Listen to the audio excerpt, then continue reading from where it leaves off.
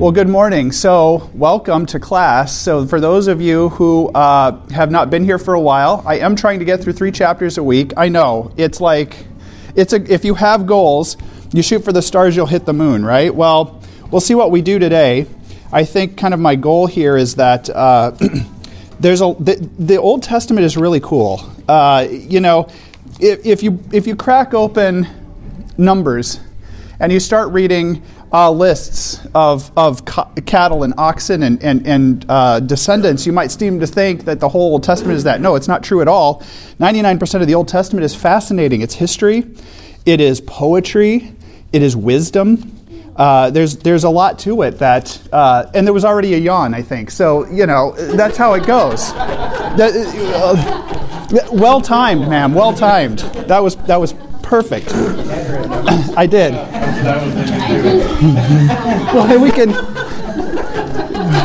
Well, we're 2 minutes in, and this is exactly how it goes. Well, it's like one of your normal lectures. Huh? That's exactly, except it's more audible. So thank you for that. That's your resilience. That's right. Well, let's go ahead and jump right into reading the Word. And if I could get a volunteer, we're just going to start with 2 Samuel 4, verses 1 to the end, it's fairly short. It's 1 to 12. Who would like to do that for me I'll today? do that one. Thank you, sir. I don't want one of those 56 verses. So they're coming. So yeah, you better jump on this. Oh, great. It starts right off here. When Ishbosheth, goodness, There's balance to the universe, Steve. Saul's son, heard about Abner's death at Hebron, he lost all courage and all Israel became paralyzed with fear. Now there were 2 brothers, Baanah and Rechab, who were captains in Ishbosheth's raiding parties. They were sons of Rimmon, a member of the tribe of Benjamin, who lived in Beeroth. The town of Beeroth is now part of Benjamin's territory because the original people of Beeroth fled to Gittim, where they still live as foreigners. Saul's son Jonathan had a son named Mephibosheth, who was crippled as a child. He was 5 years old when the report came from Jezreel that Saul and Jonathan had been killed in battle. When the child's nurse heard the news, she picked him up and fled, but as she hurried away, she dropped him and became crippled. I guess that's not funny. One day, Rechab and Baanah, the sons of Rimmon and Beeroth, went to Ishbosheth's house around noon as he was taking his midday rest. The doorkeeper, who had been sifting wheat, became drowsy and fell asleep. So Rechab and Baanah slipped past her. They went into the house and found Ishbosheth sleeping on his bed. They struck and killed him and cut off his head. Then, taking his head with them, they fled across the Jordan Valley through the night. When they arrived at Hebron, they presented Ishbosheth's head to David. "Look," they exclaimed to the king, "here's the head of Ishbosheth, the son of your enemy Saul, who tried to kill you. Today the Lord has given my lord, the king, revenge on Saul and his entire family." But David said to Rechab and Baanah, "The Lord who saves me from all my enemies is my witness. Someone once told me Saul is dead, thinking he was bringing me good news, but I seized him and killed him at Ziklag. That's the reward I gave to him for his news. How much more should I reward evil men who have killed an innocent man in his own house and on his own bed? Shouldn't I hold you responsible for his blood and rid the earth of you?" So David ordered his young men to kill them, and they did. They cut off their hands and feet and hung their bodies beside the pool of Hebron. Then they took Ishbosheth's head and buried it in Abner's tomb in Hebron. Thank you very much. Good job. Good job out of you, dude. Come on, you're like, this will be short, this will be sweet. Wait a minute. Yeah. How did we get here? Let's do a quick recap. I usually do that at the beginning. What has happened in the first 3 chapters of 2 Samuel?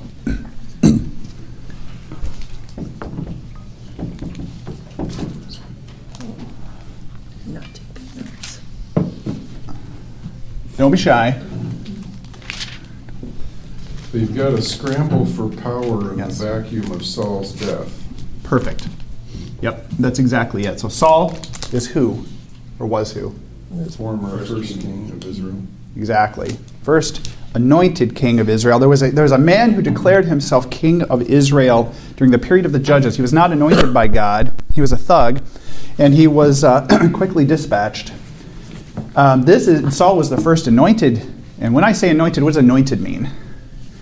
Appointed by God. Appointed by God. And anoint, what does anoint mean? Does anyone know? I've talked a little bit about what the root of the word anoint means. Our MCAT scholar is going to tell me what that means. No, I'm sorry, I'm kidding. I'm putting you on the spot. She's like, oh crap, I have to say something. Does anyone remember what anointing means? It has something to do with the oil. See, I knew she would do it. She's so brilliant. This is what I'm talking about. What'd you say? It means to anoint with oil. Actually, in Greek, chreo, which is where we get Christ, means to smear with fat or oil. And what it means is you take holy and pure oil, and you would pour it on the head, or you would mark it on the forehead. The point is that you are designating something as holy and consecrated by God himself. And in this case, that's exactly what happened. Samuel, the last judge of Israel, anoints first Saul, a farmer from obscurity, to be the first king of Israel by God's command. And only later, after Saul screws everything up, as God expected he would do, God decides to anoint a second person as king of Israel, the ruddy runt of a son of a man named Jesse from Bethlehem, who is David.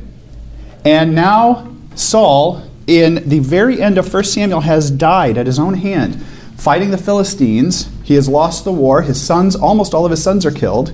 The Philistines are closing in around him. He decides to take his own life.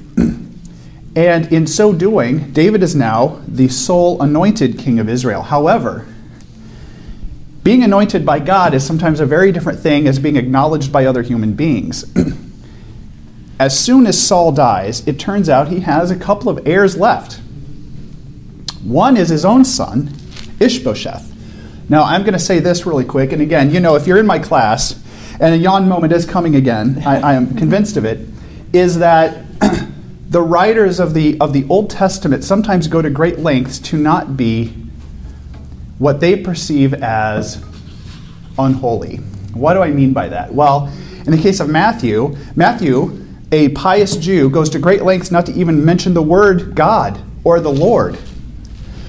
He will use the Greek terms for pronouns and just leave it at that. And you have to understand he's talking about God, because he doesn't even want to mention the word God.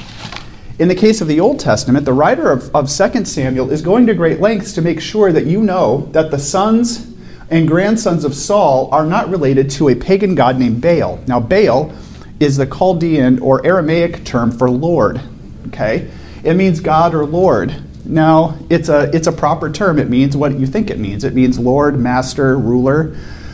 But it also came to mean the name of a pagan god named Baal, or Beelzebub. We all remember that, right? There was Baal worship in the Old Testament. It was a horrible practice. The actual names of these kids are probably Ishbaal and Meribbaal. However, the author of 2 Samuel wants to make sure we're not talking about either pagan gods or people who worship pagan gods. So he has changed the names of Ishbaal to Ishbosheth, and the name of Meribbaal to Mephibosheth. Mephibosheth. As it turns out, Ishbosheth is one of the direct sons of Saul. What does that make him now that Saul's dead? Next in line. King. Because that's how it works in antiquity. Remember, folks, we're talking about antiquity. And remember how we got here, too, is the people of Israel cried out for a king because they saw their neighbors as having kings or pharaohs or rulers. And they thought that their countries were being run great. Everything is great in Egypt because they got a pharaoh. Things suck in Israel. They're terrible. People are hiding in caves. There's no literacy. Our agriculture is terrible, and we're constantly being attacked by our enemies. And there's no artisan class. We'll talk about that in a minute. There's no great culture. There's no great learning. People are literally hanging on by a thread. They're like, well, Egypt is great, dude. They got plenty to eat. They got more than enough to eat.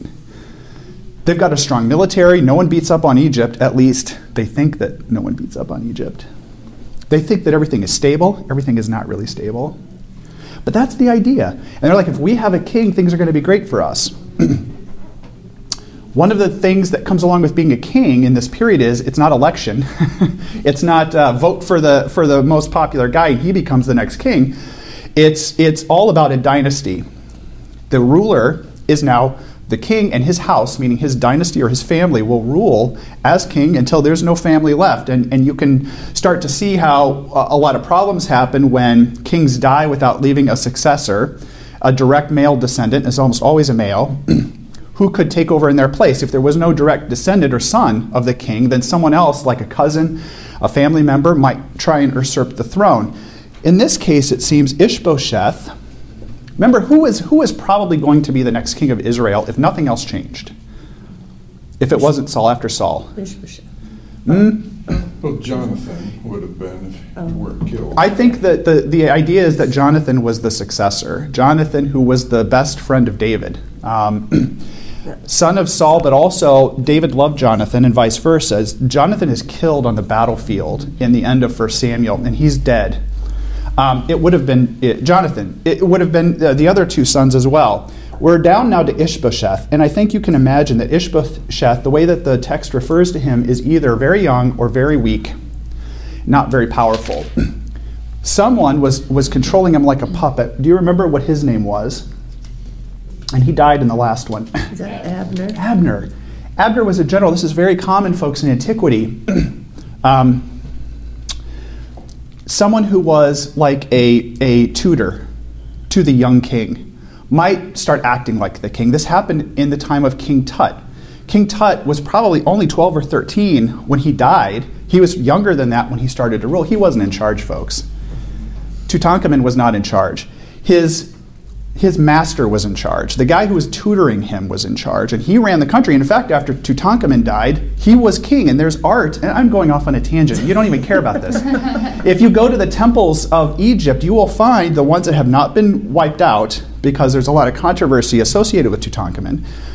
You can find art, temple art, that shows the vizier or the master, the tutor of Tutankhamun wearing the crown of the pharaoh of Egypt. He was in charge, folks. Make no mistake about it. Abner was a general. Who was in charge in antiquity? The guy with the biggest stick. The guy with the biggest stick and the most money, and usually the same. Abner was absolutely ruling. And as soon as Saul dies, there is a power struggle here. Does that sound familiar? In our modern age? Always a power struggle, folks. And what ends up happening is, long story short, Abner is dead. Abner is killed. David's not very happy about it. David certainly didn't want that to happen. But Abner is killed. As soon as Abner is killed, what happens to Ishbosheth?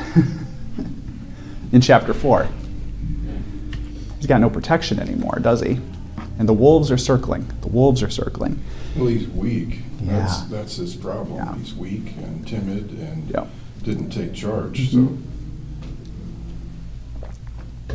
he was an easy target. And I want to talk, too, about where we're at from okay, so imagine, we're going to talk about this in a minute. Imagine the kingdom of Israel. Remember, I usually draw this. Mediterranean, you have Israel. In the south, you have two tribes. What are the two tribes of the south called? You should know this.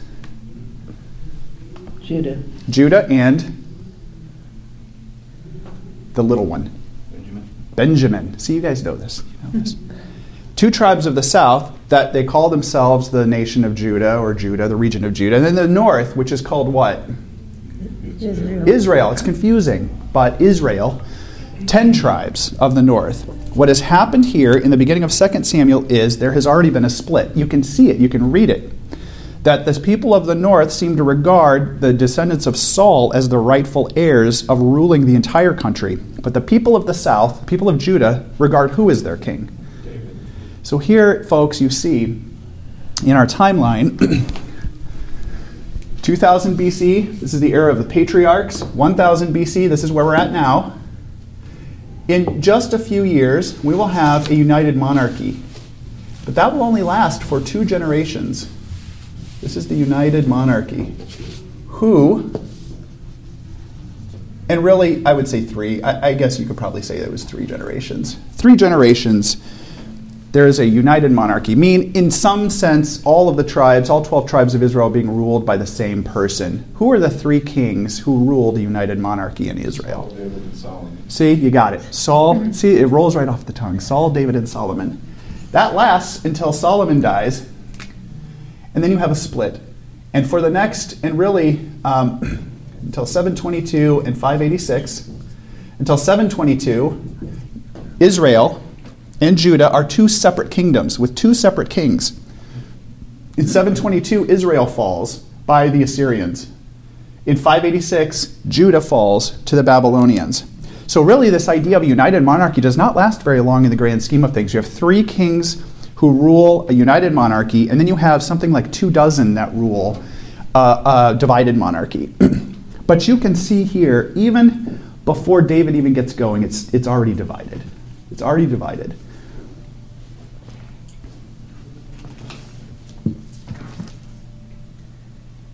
Why, and Mephibosheth, let's talk about him for a minute. He's Jonathan's son, so that makes him what relation to Saul? His grandson. It's his grandson. Should Mephibosheth be considered as an heir, rightful heir to the throne? I think so. Absolutely. He's his grandson. Why does the author talk about Mephibosheth as being crippled? What's the point? Not fit for duty. That is 100% it. That is exactly it. The author wants to make sure you know there's a reason why Mephibosheth was never put on the throne. Not only that, it's hard to say his name.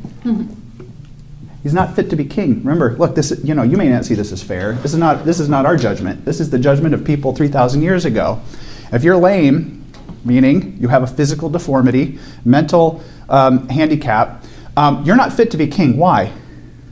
You can't go warring. You can't go warring. The number one thing a king does is ride out into battle. Now, a lot of kings will end up sitting back on the throne, pretending that they're going out to battle. Saul kind of did this.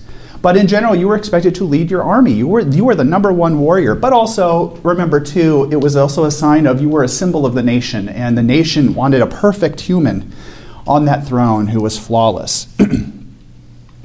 What else do you take from this short passage here? And also, I want to say this too. The assassination of Ishbosheth is actually very common in Middle Ages art. So if you go to the great museums of the world, the art museums of the world, and you go to the Middle Ages art, painting collection. I don't know how many of you do. I love it. I sit there and I could look for hours at this stuff, and you guys are probably like, this sucks. I don't know. I think it's great. Okay.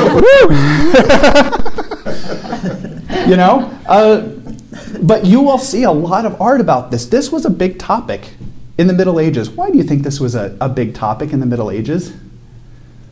Art? No, the assassination of Ishbosheth. What does that tell you about the Middle Ages and what they were thinking or afraid of? Well, it was a pretty violent time. Yeah. And they were constantly whacking each other off just like that, I guess. You never knew who was going to be coming for you next. I think art reflects the concerns and anxieties of the period. You are probably like, I had no idea we were going to talk about this stuff today. This is way, look, you're not coming back, I get it. But I want to talk about David's response. Again, David shows a response that you may not have been expecting here. What did David do when he found out that assassins had killed the, quote, rightful, in the human's eyes, rightful heir of Saul? He was mad, wasn't he? He was mad. Or at least feigned to be mad. Ah, that's good, I like that. I think it was more of an act. I mean, What? He did it to, show how angry he was to the followers of that particular part of Israel or God's people, so that they would rally behind him and not split the kingdom again. What do you know about David? Tactfully, psychologically. Very cunning. Strategic. Very cunning, strategic. Long-term thinker here. This is hard for people to do, think strategically. Plus, it also shows that David's like, this is not acceptable and will not happen. And then what? A little self-serving. That's Yes. it. I don't want my, stomach stabbed in the night by one of you people. I'm going to make an example here. But and I think cynically that's true. I also think I'm naive. Like I'm naive. And I like to believe the best in people. I do believe that part of it too was that David truly believed that the institution of the kingship was God's and God's alone to decide what to do with. I think when you see him having the opportunity several times to kill Saul, and he didn't, he could have, and to the cunning point, he could have spun that 100 different ways and been okay with it. All right, even his closest advisor said, "You should kill Saul. You have the opportunity. You could sneak into his camp tonight and cut the guy's head off," and he didn't. I think there is something to that. What do you think? Am I wrong? Tell me. I can be wrong. I think he had to have gotten his man after God's heart title somehow. Yes. I mean, he's not just a, adulterer, and he's not just that. There's have to be other parts of him, so there have to be redeeming qualities. I like that.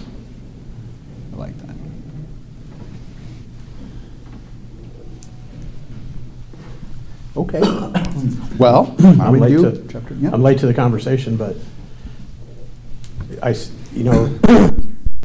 David did a bunch of goofy stuff and dumb things and stuff that we would consider against God, against His will.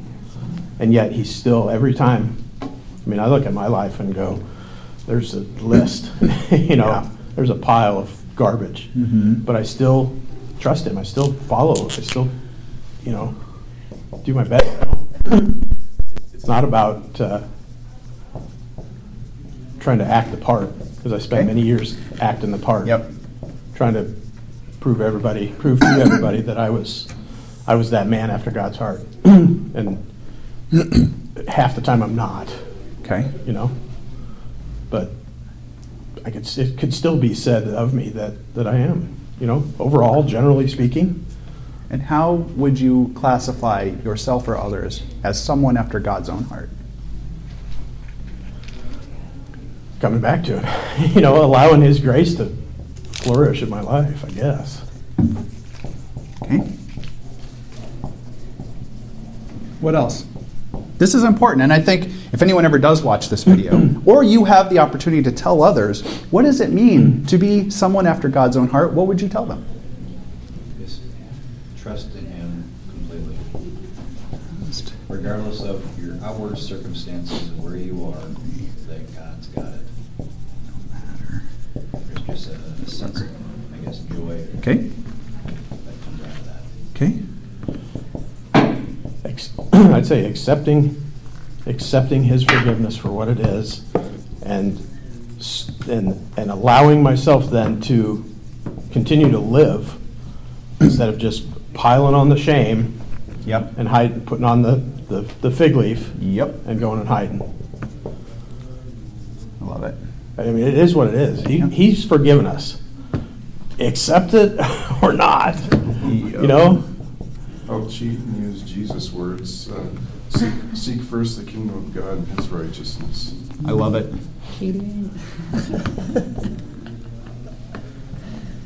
Yep. Yeah, I think he always did try. Okay, maybe not always. He's human, so he tried to seek God's counsel in his actions, I think, in most cases. How many of us can derive true inner peace from whoever has been elected the leader of our government? Tell me. Bless your heart. Mm-hmm. You can derive true peace from who has been elected. I've been under bad leaders, I've been under good leaders, and you just have to accept the good along with the bad and just know. I see where you're going with this. It's not the leader, it's the fact that you have peace no matter who is elected. I haven't always been like that. Yep, okay. But I think more today. Okay. I was just telling Garrett, she's like, which way do you think it's going to go? I'm like, either way, it doesn't matter. Mm-hmm. It's going to be Trump, it's going to be Biden, and I've served under both. So I could really easily get myself wrapped around the axle and get excited about where the direction of the country's going. But the fact of the matter is, we have no control over that. And you just have to let it go and just know that God's got this. God put Pontius Pilate in charge. He had the authority to take his life or not take his life. How many of you have true inner peace because you know you're a cosmic accident? How what? You're just an accident, Lorna. Well, I'm a Gemini, so. Thank you. I love that. That's good. And I'm an Aquarius or a Pisces, depending on which newspaper I read. No, I'm serious. You know, the universe just happened to exist. All of you are not special. The earth is nothing special. You're just an accident. You're just existing.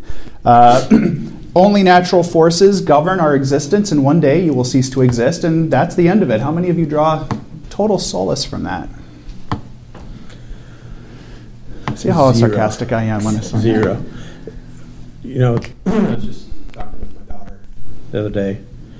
I said, you know what? How bad do we feel for those people that don't have God, that don't have some foundation to like weigh everything against? That's it. If everything's just willy-nilly, whatever, it doesn't matter.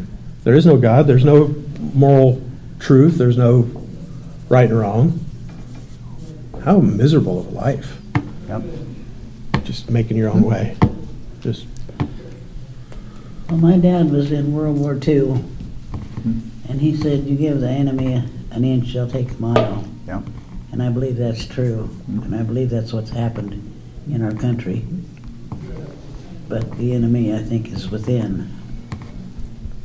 There's a saying, you know, Russia said they could take over the United States without firing a shot. I was thinking They this said past it couldn't week. couldn't be taken from the outside, only from the in. I want to expand on what you're saying, Laura, and I'm not going to go down this path. Look, the only thing I want to say is it's true. If you look back at the history of the United States, again, the world has always been corrupt. So make no mistake about it. It's not like all of a sudden it's corrupt now.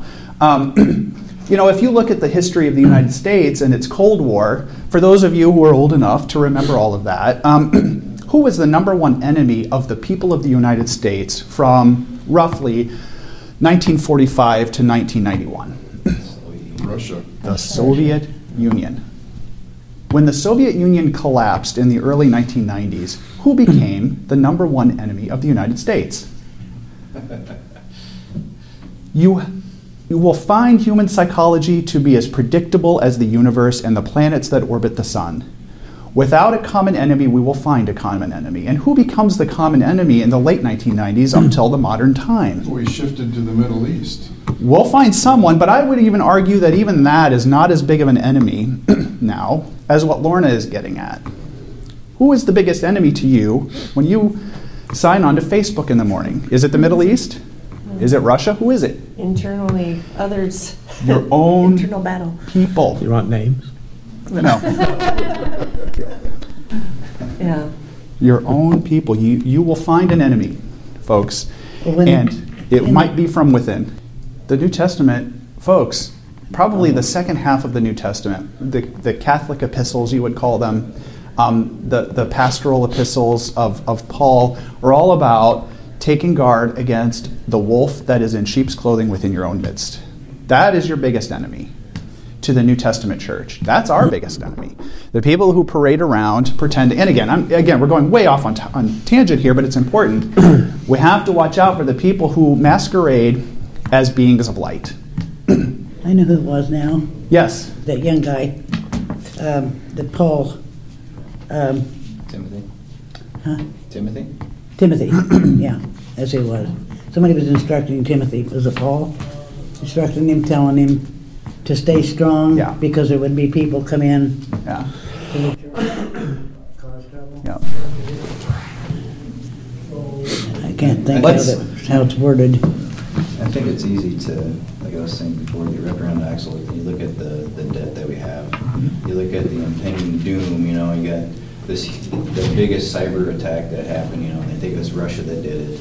And how much information did they get? We don't know. Yeah. We have all this stuff that's pulling and vying for our attention, and really they're just all big distractions. And did you hear what happened now? And it's just like, you can wear yourself out thinking that, man, this is the end. This is the beginning of the end. And the fact of the matter is, we've been at the end of times since for 2,000 years. Right. And that's why I said, where is your trust? If you're going to trust in the government to save you, you better keep looking. How many hours a day do you spend reading the Word of God? Yeah. How many? Tell me. Average. Less than an hour. Less than an hour? That's pretty good. If that's the real answer, Angela, it's pretty darn good. How about a week? How many hours per week do you spend reading the Word of God? Not including this class. Bless your hearts. How many hours a week do you spend on social media? Consuming garbage. How many hours a week do you spend, whatever news media outlet you want, I will not name names, consuming garbage? I think, folks, you can tell a tree by its fruit, and you will become what you are immersed in. This is the baptizo.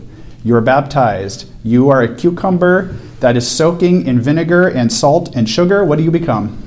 Pickle. A pickle.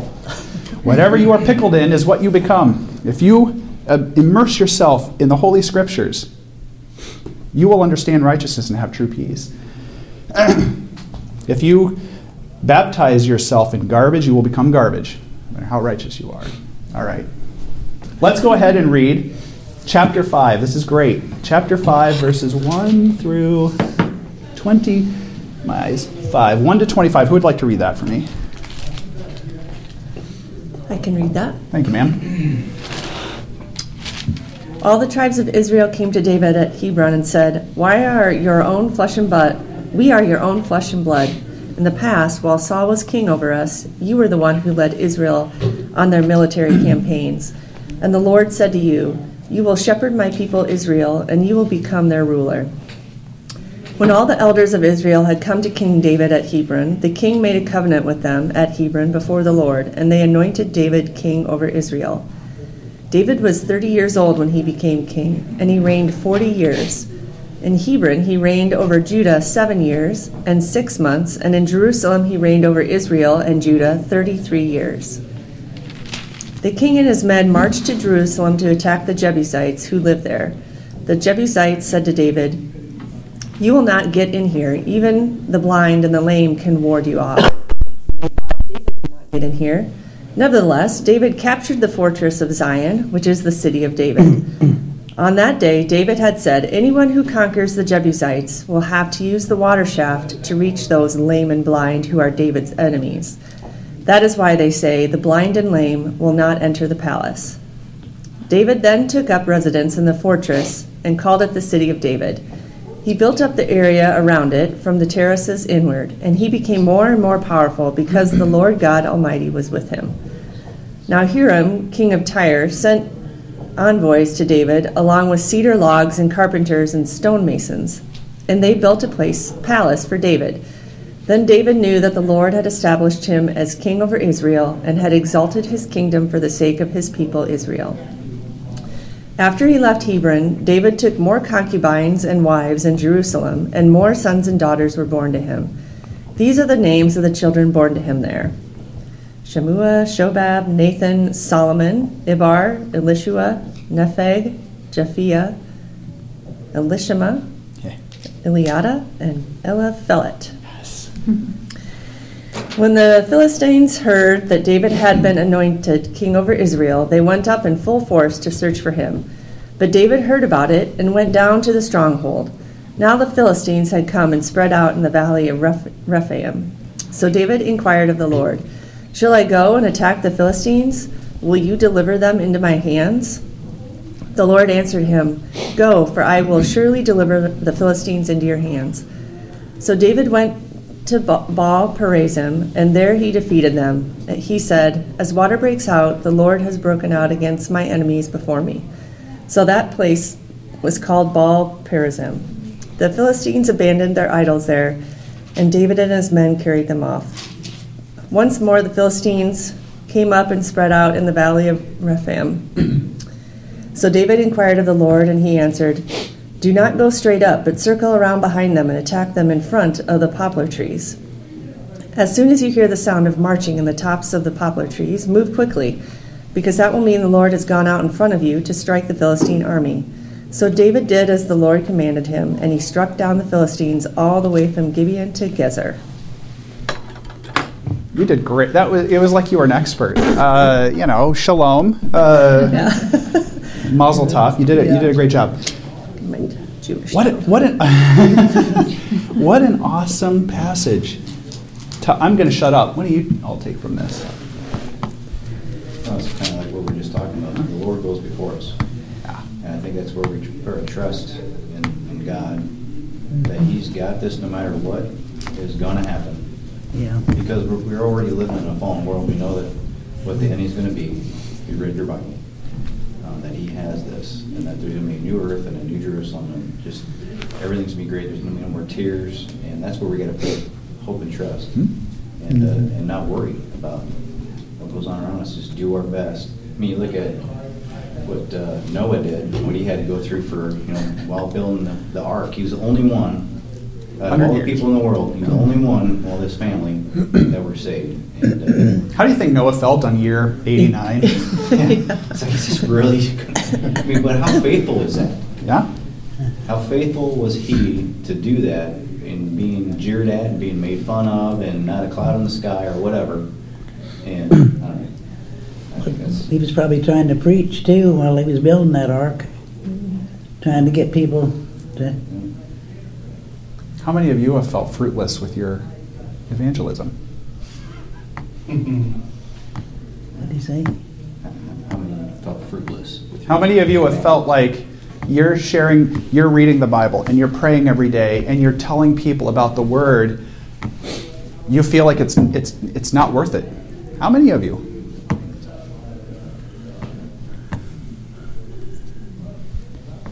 How awesome is this? I love that. Thank you for sharing that. That's great. That is the perfect analogy, I think, Roger. What else do you take from this?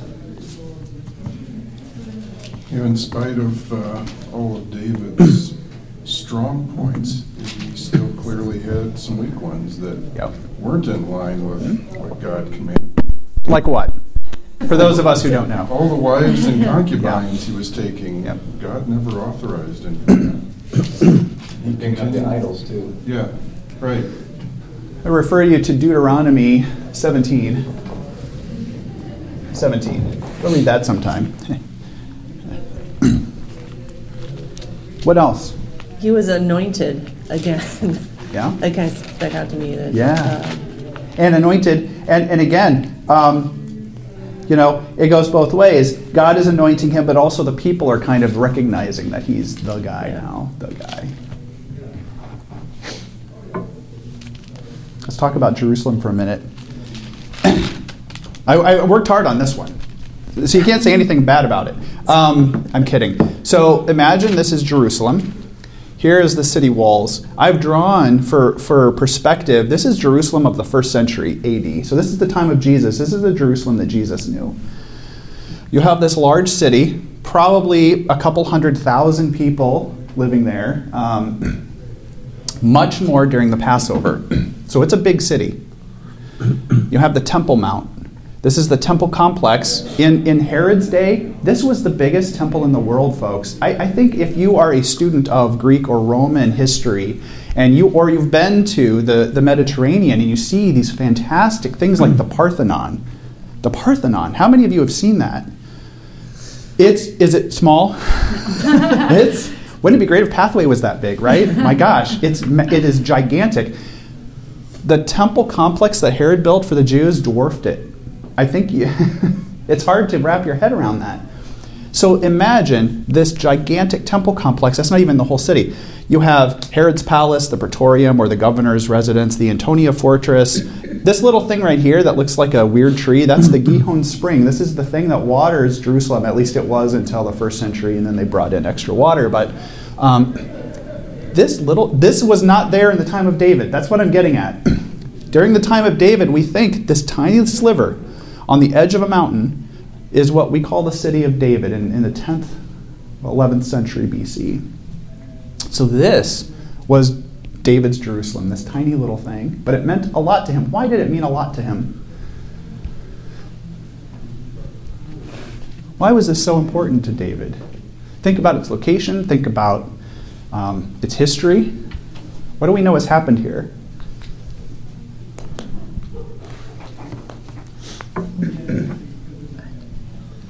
You can just say something. You're probably right. Does that have anything to do with Melchizedek? Melchizedek was from Salem. Ding, you get your first point. He was priest of Salem, right? Priest of God in Salem. Salem, yep. Another name for Jerusalem. It's the Hebrew word for peace, shalom. What else? Who remembers the story of Isaac? Abraham and Isaac. Is there a well there? The well is near here, but there was a more important... what is the biblical story of the man who's going to sacrifice his son because God said to sacrifice him? Tell me that story. Took him up on a hill. Yeah. I don't know. It's That going was to it. kill him. Found a goat. This is Mount Moriah, Mm. where the sacrifice was supposed to take place. Mount Moriah is the Temple Mount. Today, the Muslims have the Dome of the Rock built on the very spot, which today we know is where the old Jewish temple was. It's no mistake. But they call it that because that's Mount Moriah. This is Mount Zion. What else do you gain? So here we have the Hinnom Valley, we have the Kidron Valley, and this is all kind of on a big mountain. What does that mean strategically? I'm looking at the Army guy. Oh, Air Force guy. Yeah, he doesn't count. Our country. Got a vantage point. This is a great strategic location. Why? It's really hard to attack this. If you're an army coming up this valley, and again, I haven't been there, but I've seen pictures. I mean, you're talking 40, 50, 60 feet up. You've got to come up the valley, and then there's a wall. Good luck with that. If you've got axes. That's why the occupants were so cocky. They were, dude. They were like, you ain't taking this place. They forgot about the water holes, Oops. the water tunnels.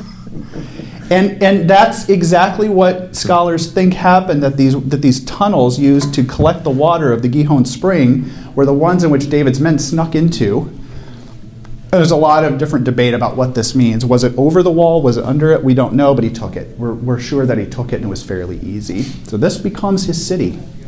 It's also strategically placed. If you remember Hebron is in the south. Hebron is very far south in Israel.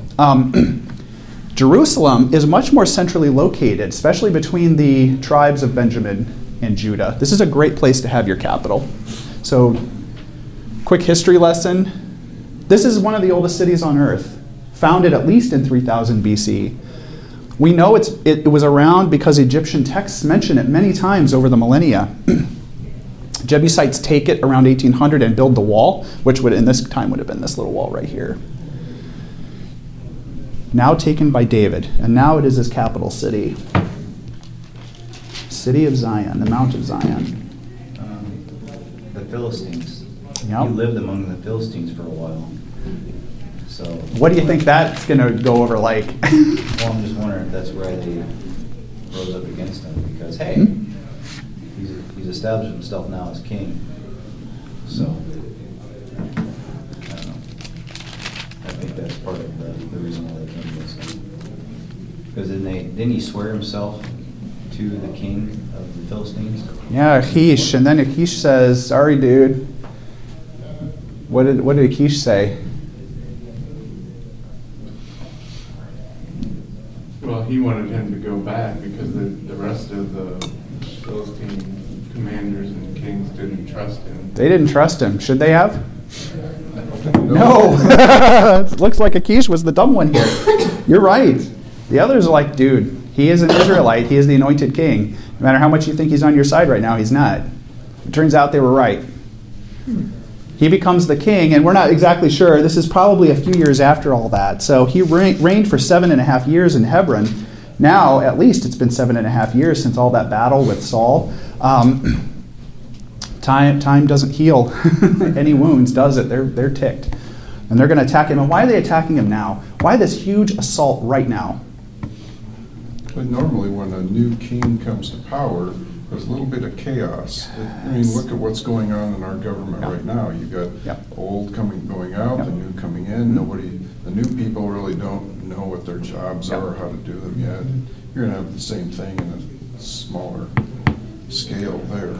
You always attack your enemy when there's a change in power, always, because things are in flux. They are at their weakest. And they're not just attacking once, they attack at least 2 years in a row. I love this part. David goes to God and says, should I attack? First of all, he's asking God for his input. And then God says what? Don't go straight up, but circle around them and attack them in front of the balsam trees. As soon as you hear the sound of marching in the tops of the trees, what is that referring to? Be eerie to hear the marching on, They're close. The trees. Angels. Angels, what else? What happens to trees when they rustle? What do you hear? Great wind. It's a great wind. How many of us have read the Old Testament? God is sometimes referred to as a great what? Warrior. The power of God he's a warrior, but he manifests himself how? As a great wind, as a storm, thunder and lightning. Remember all of this from the days of Elijah and Elisha.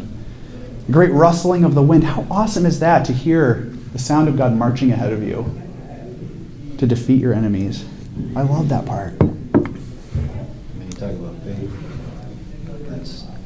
that was faith right there, and also with the given the location too, and how much faith did Abraham have to. Okay, I'll sacrifice my son. Yeah. My only son that I've been waiting for years. Yep. Yeah, it's really... Sure would be nice to get a clear guidance like that, like David was Right, getting. yeah. Or, Yep. I mean, and Yep. Yeah. we can get it, but, and maybe it's just because we're reading this, but I don't know, does David hear a voice? Is it just intuition, that's telling him what to do, that's God speaking to him that way, or how? I wish I could as clearly say, nope, this is the answer I heard. So I'm gonna give you my pointed advice here, and you'll probably never come back. This is probably the last time. Many times in the Old Testament, God's response is referred to as the wind speaks. The human ear will hear a noise like wind or roaring, thunder, but in their mind they'll hear very clearly what God is trying to tell them. I'm going to be honest to you, and this is really weird that I share this. I heard him speak while you were speaking this morning. He told me something personally that I was thinking about this morning, and it was crystal clear. I want to teach you all to listen to God because he does talk to you every day if you're willing to listen. The problem is, first, we don't do our part to read and ask. That's the first thing. Second thing we do even less well is to listen for a response. I want you to practice for the next 30 seconds. We're going to do this. I want you to go to God in prayer right now. And I want you to empty your mind.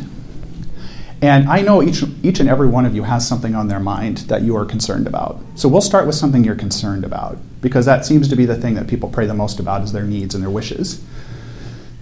Think about, for a minute, something you're struggling with.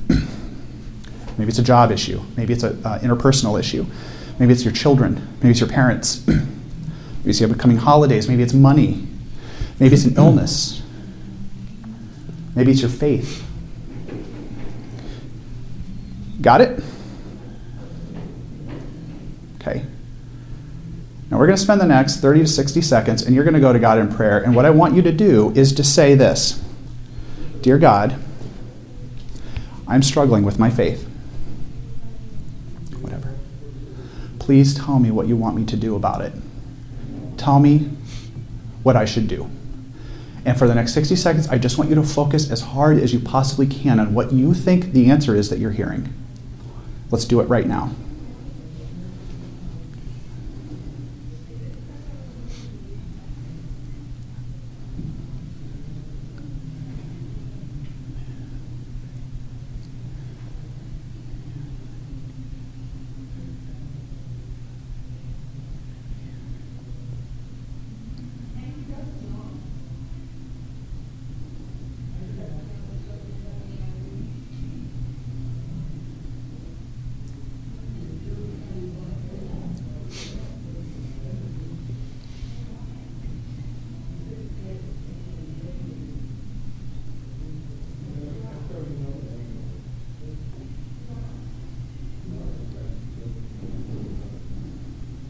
There it was again.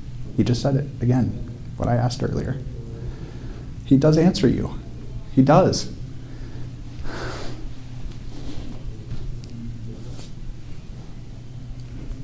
It was crystal clear to me.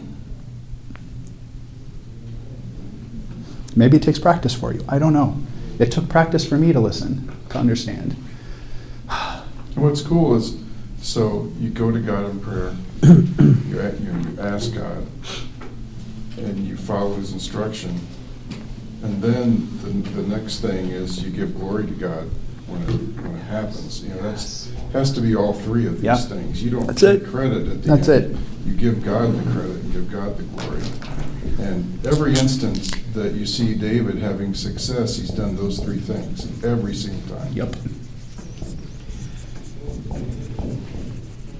I love that, Steve. I've told people time and again, God is not a vending machine.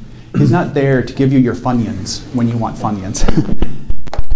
He's there so that you will glorify Him and that you will become a more mature Christian in preparation for eternity. Folks, this world is not our home. It's not. Roger, you are being prepared for eternity, and sometimes it's going to suck. Angela, you are being prepared for eternity. Nicole, medical school and being a physician will last for a couple of decades, few decades, and then it will be over. But guess what? Eternity is eternity. And medical school isn't the important thing. Eternity is the important thing with your Creator. And sometimes you don't get the answer you want. Sometimes you get an answer and God answers your prayer, and then you have to say, the reason He did that was so I could glorify Him. When God answers my prayers, I tell people about it. There are people in this room who have miracles have happened because of prayer. And God needs to be glorified for that, for all eternity. God needs to be glorified. That was the point. Not that He gave you what you wanted because you pushed the Funyun button. Because He gave it to you out of love and mercy to prepare you for eternity so you could be a disciple of Jesus and tell the world about Him. Who knew this would be such a deep class? I had no idea things would get so deep. I just want to stop. We're not going to do 6, obviously.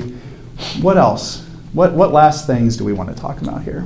One thing that and I've forgotten this, but every once in a while it'll come to my mind that I can get to ask God, what do you want me to pray about? Instead of, because I can go to Him with my agenda, but if I ask Him for His agenda, then it's easier to hear from Him too. You know, if I hear, pray about this, ask for this, talk to me about this, then His answer is going to be a lot easier to hear as well. Ken, I don't want you to keep asking me about your leg. I'm just pretending this is God. I want you to ask me about how you can share the gospel with others. Again, making this totally up. Yeah. I get it. I think that's true. He's like, your question illustrates where your mind is, and maybe I don't want your mind in that place. I'll give an example. I went to a couple different John Eldridge Wild at Heart retreats, and one of the sessions was spiritual warfare. Yeah. And the model was to go get in the group and ask God, who do you want us to pray for? In the whole group of people, of men that were in the group. So we did that and had great success, and it was amazing how, one of the things was we'd pray, who are we praying for? We didn't even know these guys, didn't know anybody's names. And people are like, I keep hearing the name Billy.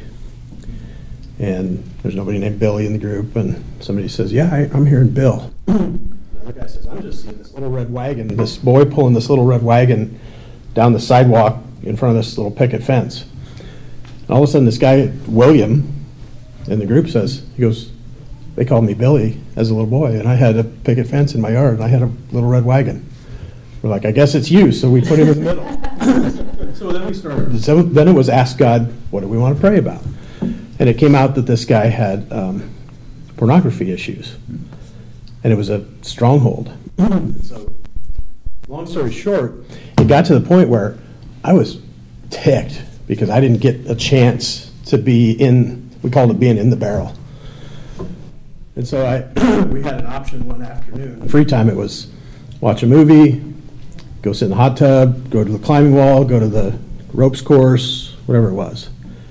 And we're sitting there kind of as our bunkmates, and I said, I really want you guys to pray for me.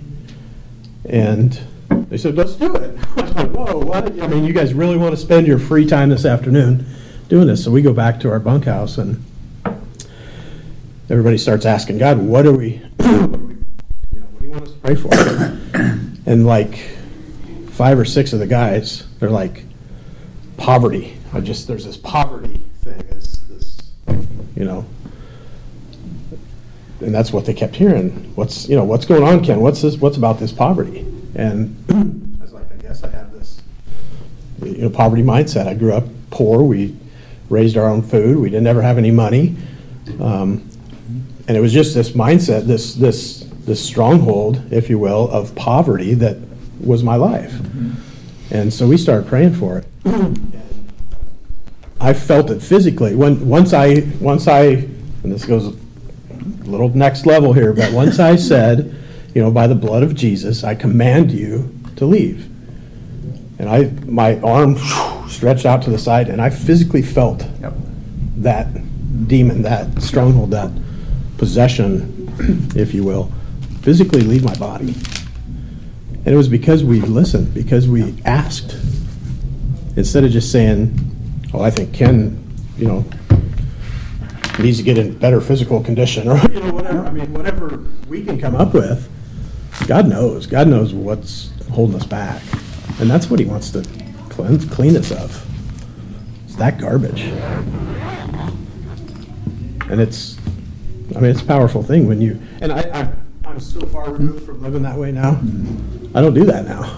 Like, I need more work, I need to stretch my dollar. I need my kids to be obedient.